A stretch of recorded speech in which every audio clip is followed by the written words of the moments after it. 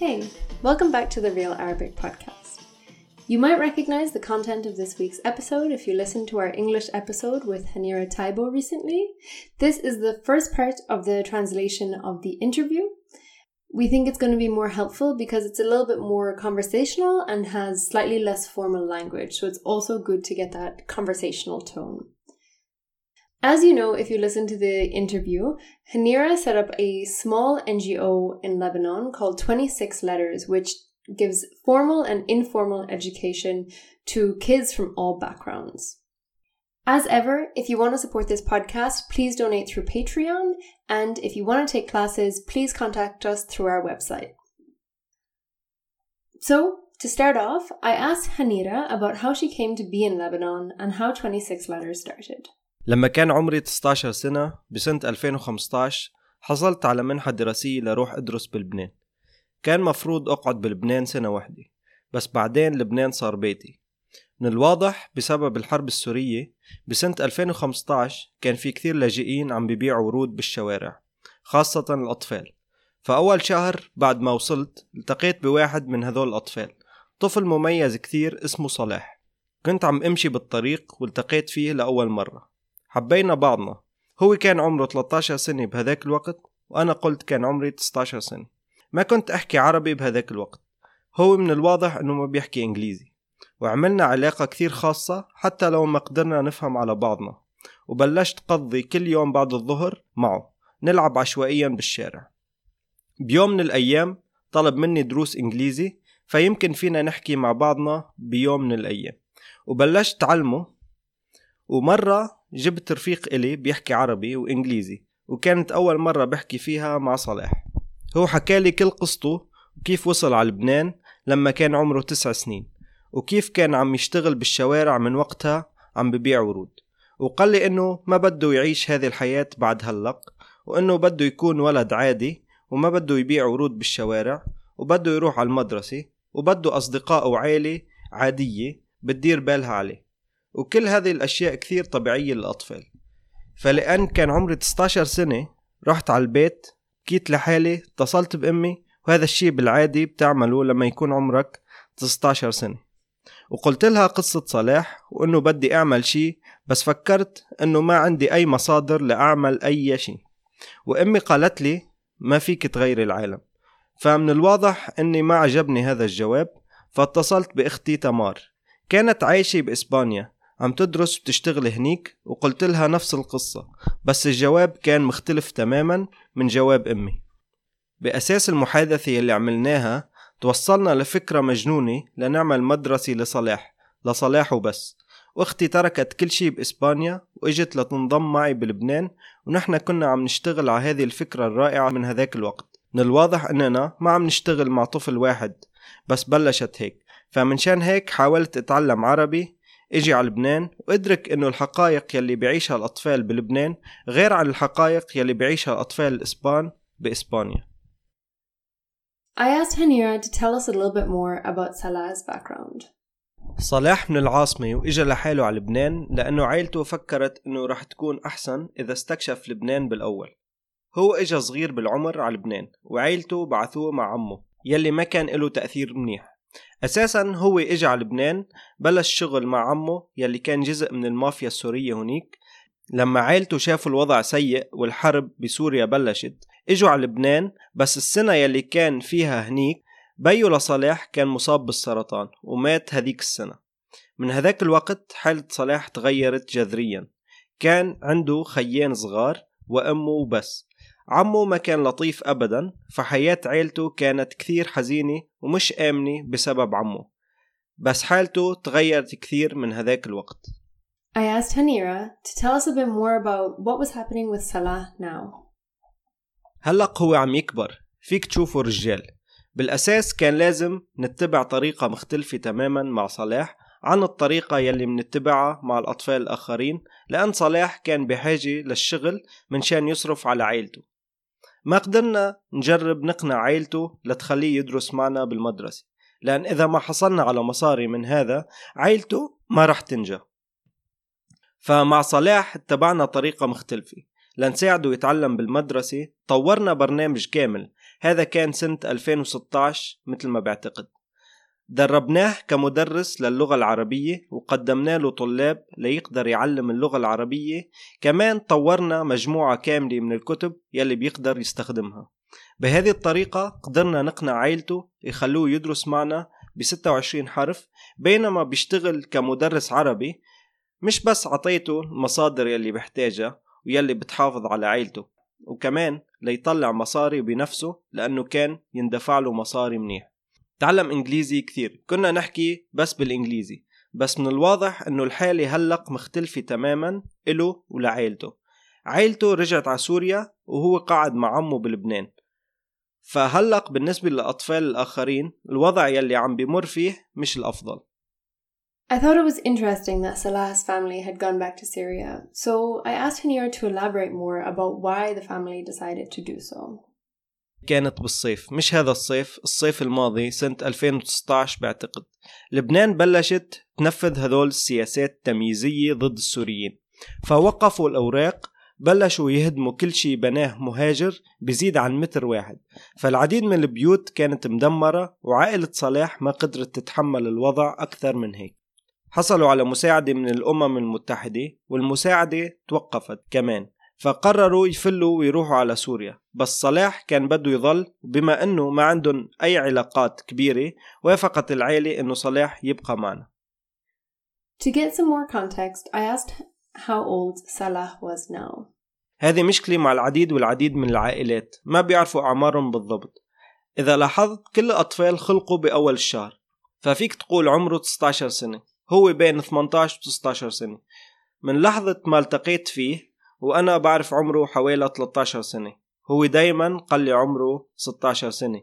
من الواضح أنه ما كان عمره 16 سنة لأن كان صغير كثير. فهو 18 أو 19 سنة، بس ما فينا نكون متأكدين أبدا لأن أهله سجلوه متأخرين. ما بيسجلوا الأطفال باللحظة يلي بيخلقوا فيها.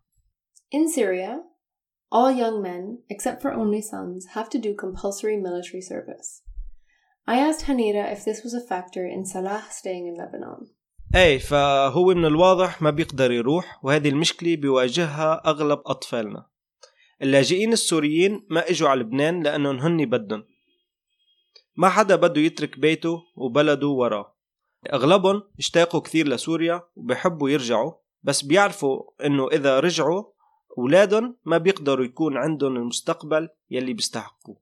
فتخيل قديش سيء مستقبلهم بسوريا، لدرجة إنه بفضلوا يضلوا ببلد ما بيعطيهم أي حقوق أبدا. بلشت بعض عائلاتنا يفلوا بعد السياسات التمييزية الصيف الماضي، بس كانت العائلات يلي عندهم قرايب بسوريا وأطفالهم كانوا صغار، فمش لازم ينضموا للجيش. هذول يلي ربوا أولادهم ما بيقدروا يفلوا لأنهم بيعرفوا الظروف. مش بس من شان الأطفال، كمان في كثير أشخاص انسجنوا بسبب مغادرتهم البلد بعد الحرب، فمن شان هيك مش آمنة إلهم أبدا. I asked Hanira to explain how 26 letters went from her teaching one child on the street to an organization teaching over 100 children. هلأ كبرنا كثير، كان عندنا 1000 مستفيد بلحظة افتتاح المدرسة. من الواضح أنه سكرناها بسبب الكورونا. رح نرجع نفتح المدرسة بكانون الأول، فمش الأمر شوي ما كنا مدركين شو كنا عم نعمل. منقول كمان أنه 26 حرف ما تأسست على فكرة منظمة، كان بدنا بس نساعد هذا الطفل. من الواضح بعدين أطفال أكثر إجوا وأنتي كمان حبيتيهم، وصارت المنظمة أكبر. فبسنة 2015 بلشت أعلم صلاح بالشارع على درج متحف بيروت، وبعدين أطفال أكثر انضموا. كانت مجموعة من 5 أطفال، فنقلنا الدروس لسناك المتحف، كان مثل مطعم قدام المتحف، بس ما خلونا نظل هنيك مع الأطفال، فنقلنا على بيتي. وهذه السنة يلي صارت المنظمة أكبر لأن الناس اهتموا أكثر بالدروس، مش بس الأطفال، كمان المتطوعين يلي بدهم يساعدوا. وبلشنا نكبر من هنيك.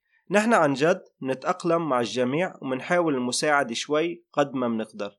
كان في فترة بعد ما بلشنا الدروس ببيتي طبقوا سياسة كانت غريبة كثير.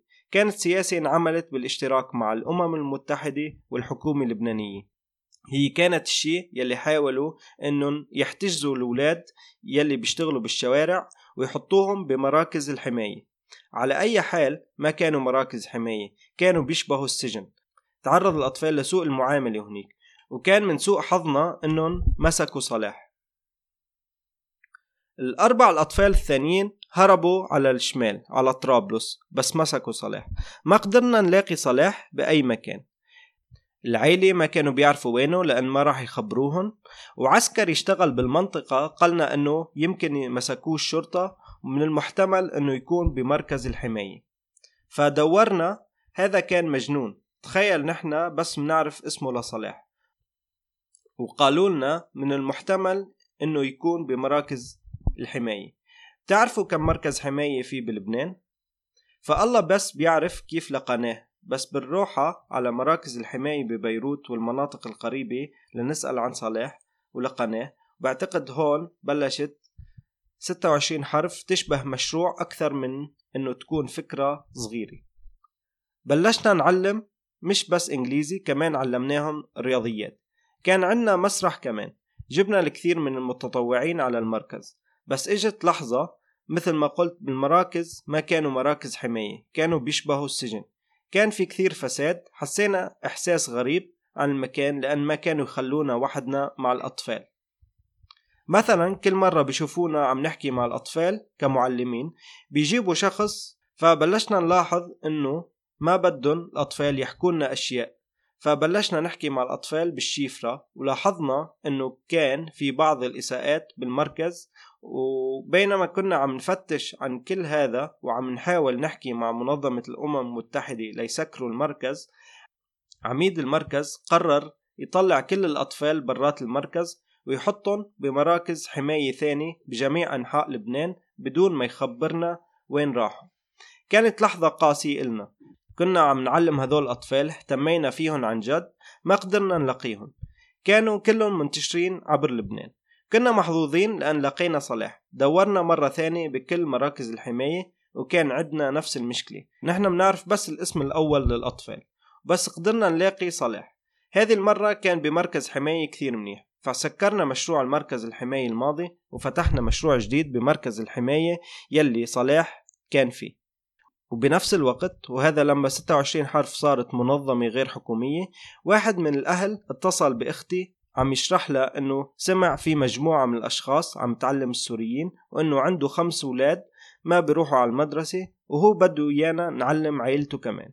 فهذا لما بلشت 26 حرف بالفعل كمنظمة غير حكومية، لأننا بلشنا هذا المشروع مع هذه العائلة بينما كنا عم نشتغل بمراكز الحماية.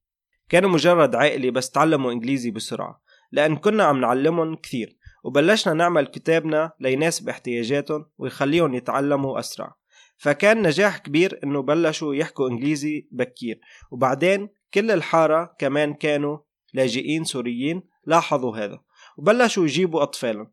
فصارت واضحة بالنسبة لنا إنه لازم نستأجر مكان، لأن كنا عم نعمل دروس بموقف السيارات يلي عاشوا فيه هذول العائلات.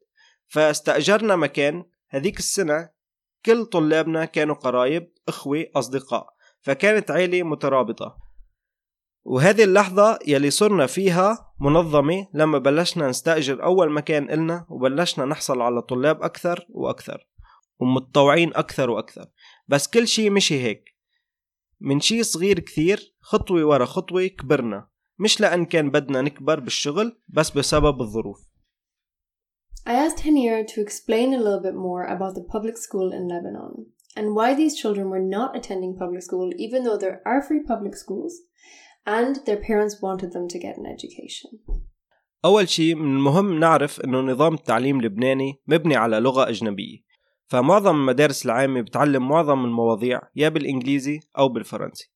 فهذا عائق كبير بالنسبة للأطفال السوريين لينضموا للمدرسة لأن نظام التعليم بسوريا مبني على اللغة العربية، هذه هي لغتهم الأم. فكثير صعب عليهم التعامل مع الدروس لأن ما بيفهموهم. هذه واحدة من أول مشاكل الأطفال السوريين.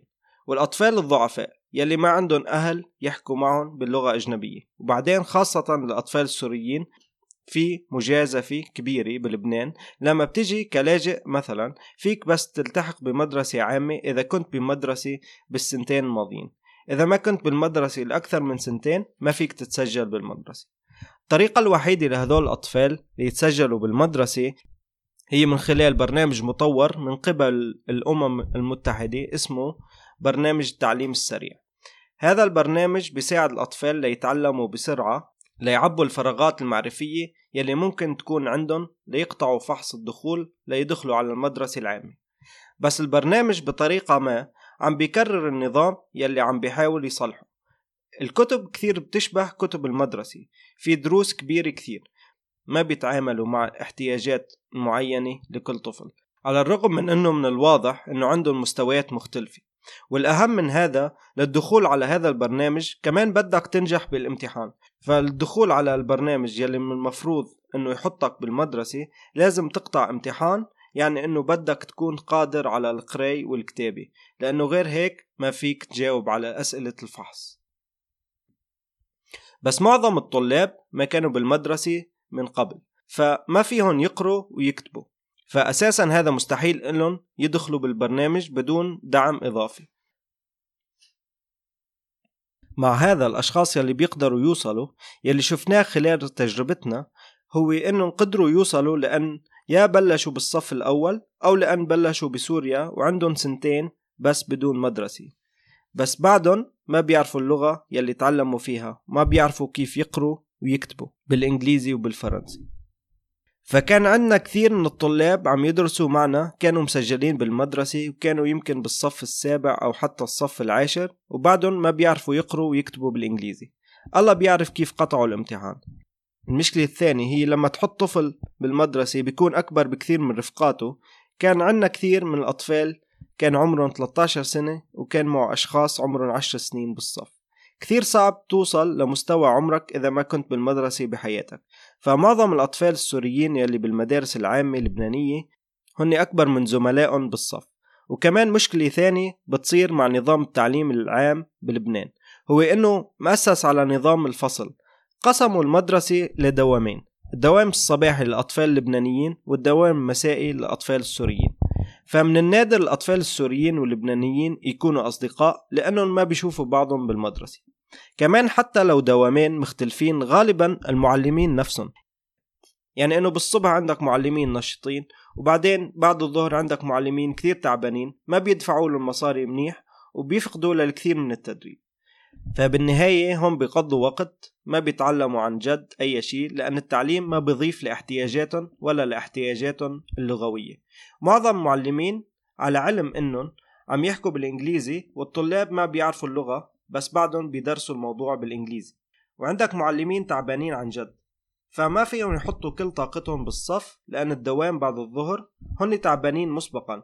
فالنظام كله فشل أساسا بالأشياء اللي بتتعلق مش بس بالأطفال السوريين، بس كمان بالعائلات اللبنانية الضعيفة يلي ما عندها موارد إضافية ليدعموا تعليم أولادهم، وهذا يلي بنعمله أساساً ب26 حرف.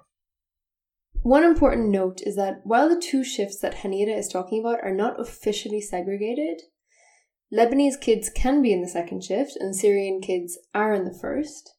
That is usually how it works out. I asked Hanira to describe a bit more about the philosophy of 26 letters, because when you go there, the atmosphere is not that of a traditional school. It's informal and fun and feels more like a family. Kids and volunteers chat, everyone knows each other. So I asked Hanira to talk about how she created this and to tell me more about the other activities beyond education that 26 letters runs. عملنا 26 حرف مع حب.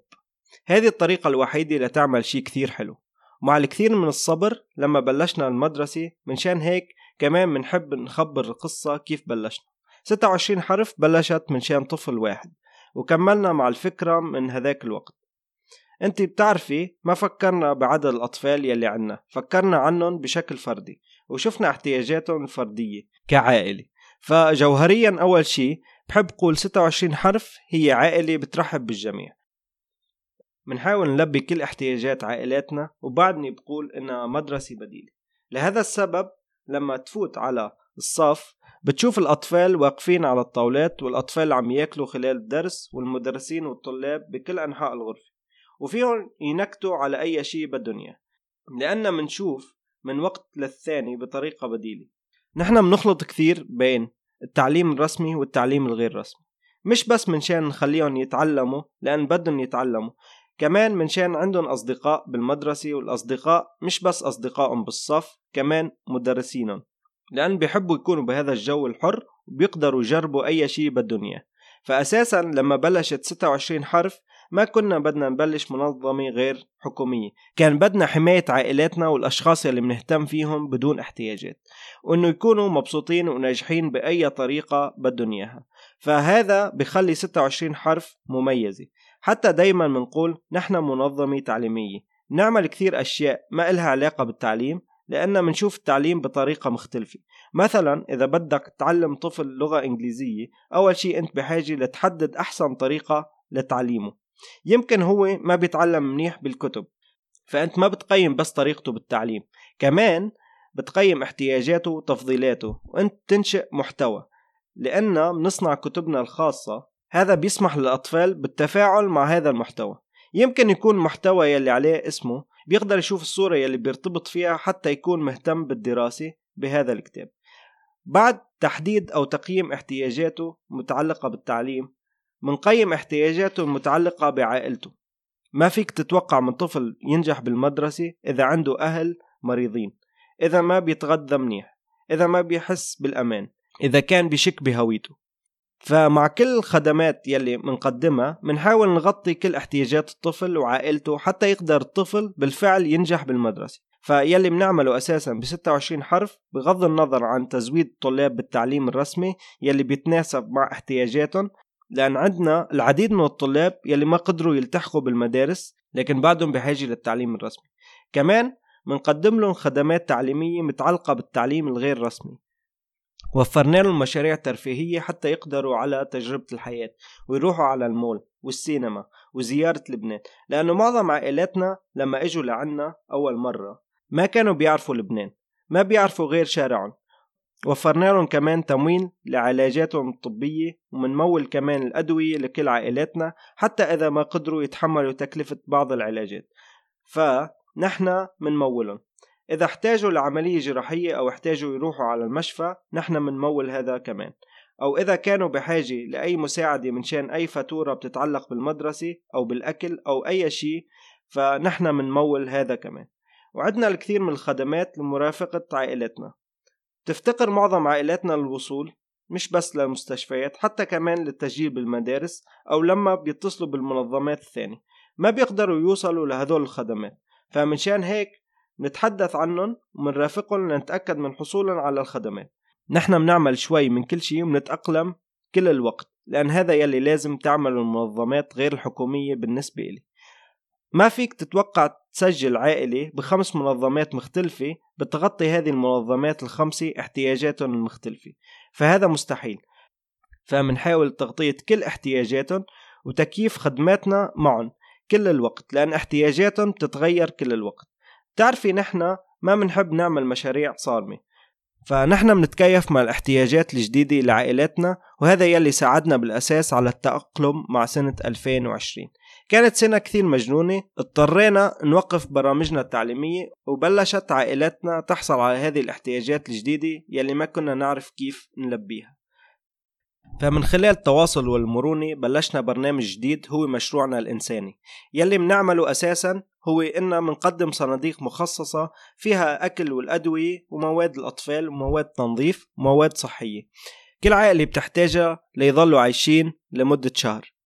فشهريا منقدم هذه المساعدات، وهذا مثل ما قلت شخصيا فيهم يتصلوا فينا ويقولوا مرحبا أنا بدي هذا الدواء الجديد، ومنحطه بالصندوق. وبشكل أساسي خلال جائحة كورونا كان هذا شغلنا الرئيسي.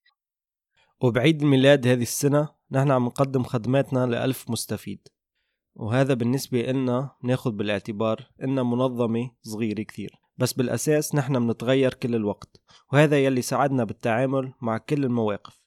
كل شي بتعمله بالحب، كل شي بتعمله بالاهتمام والمعلومات يلي بتعتبر مهمة جدا لمنظمة غير حكومية لتعرف عن الاحتياجات الحقيقية للمستفيدين لازم تنجح.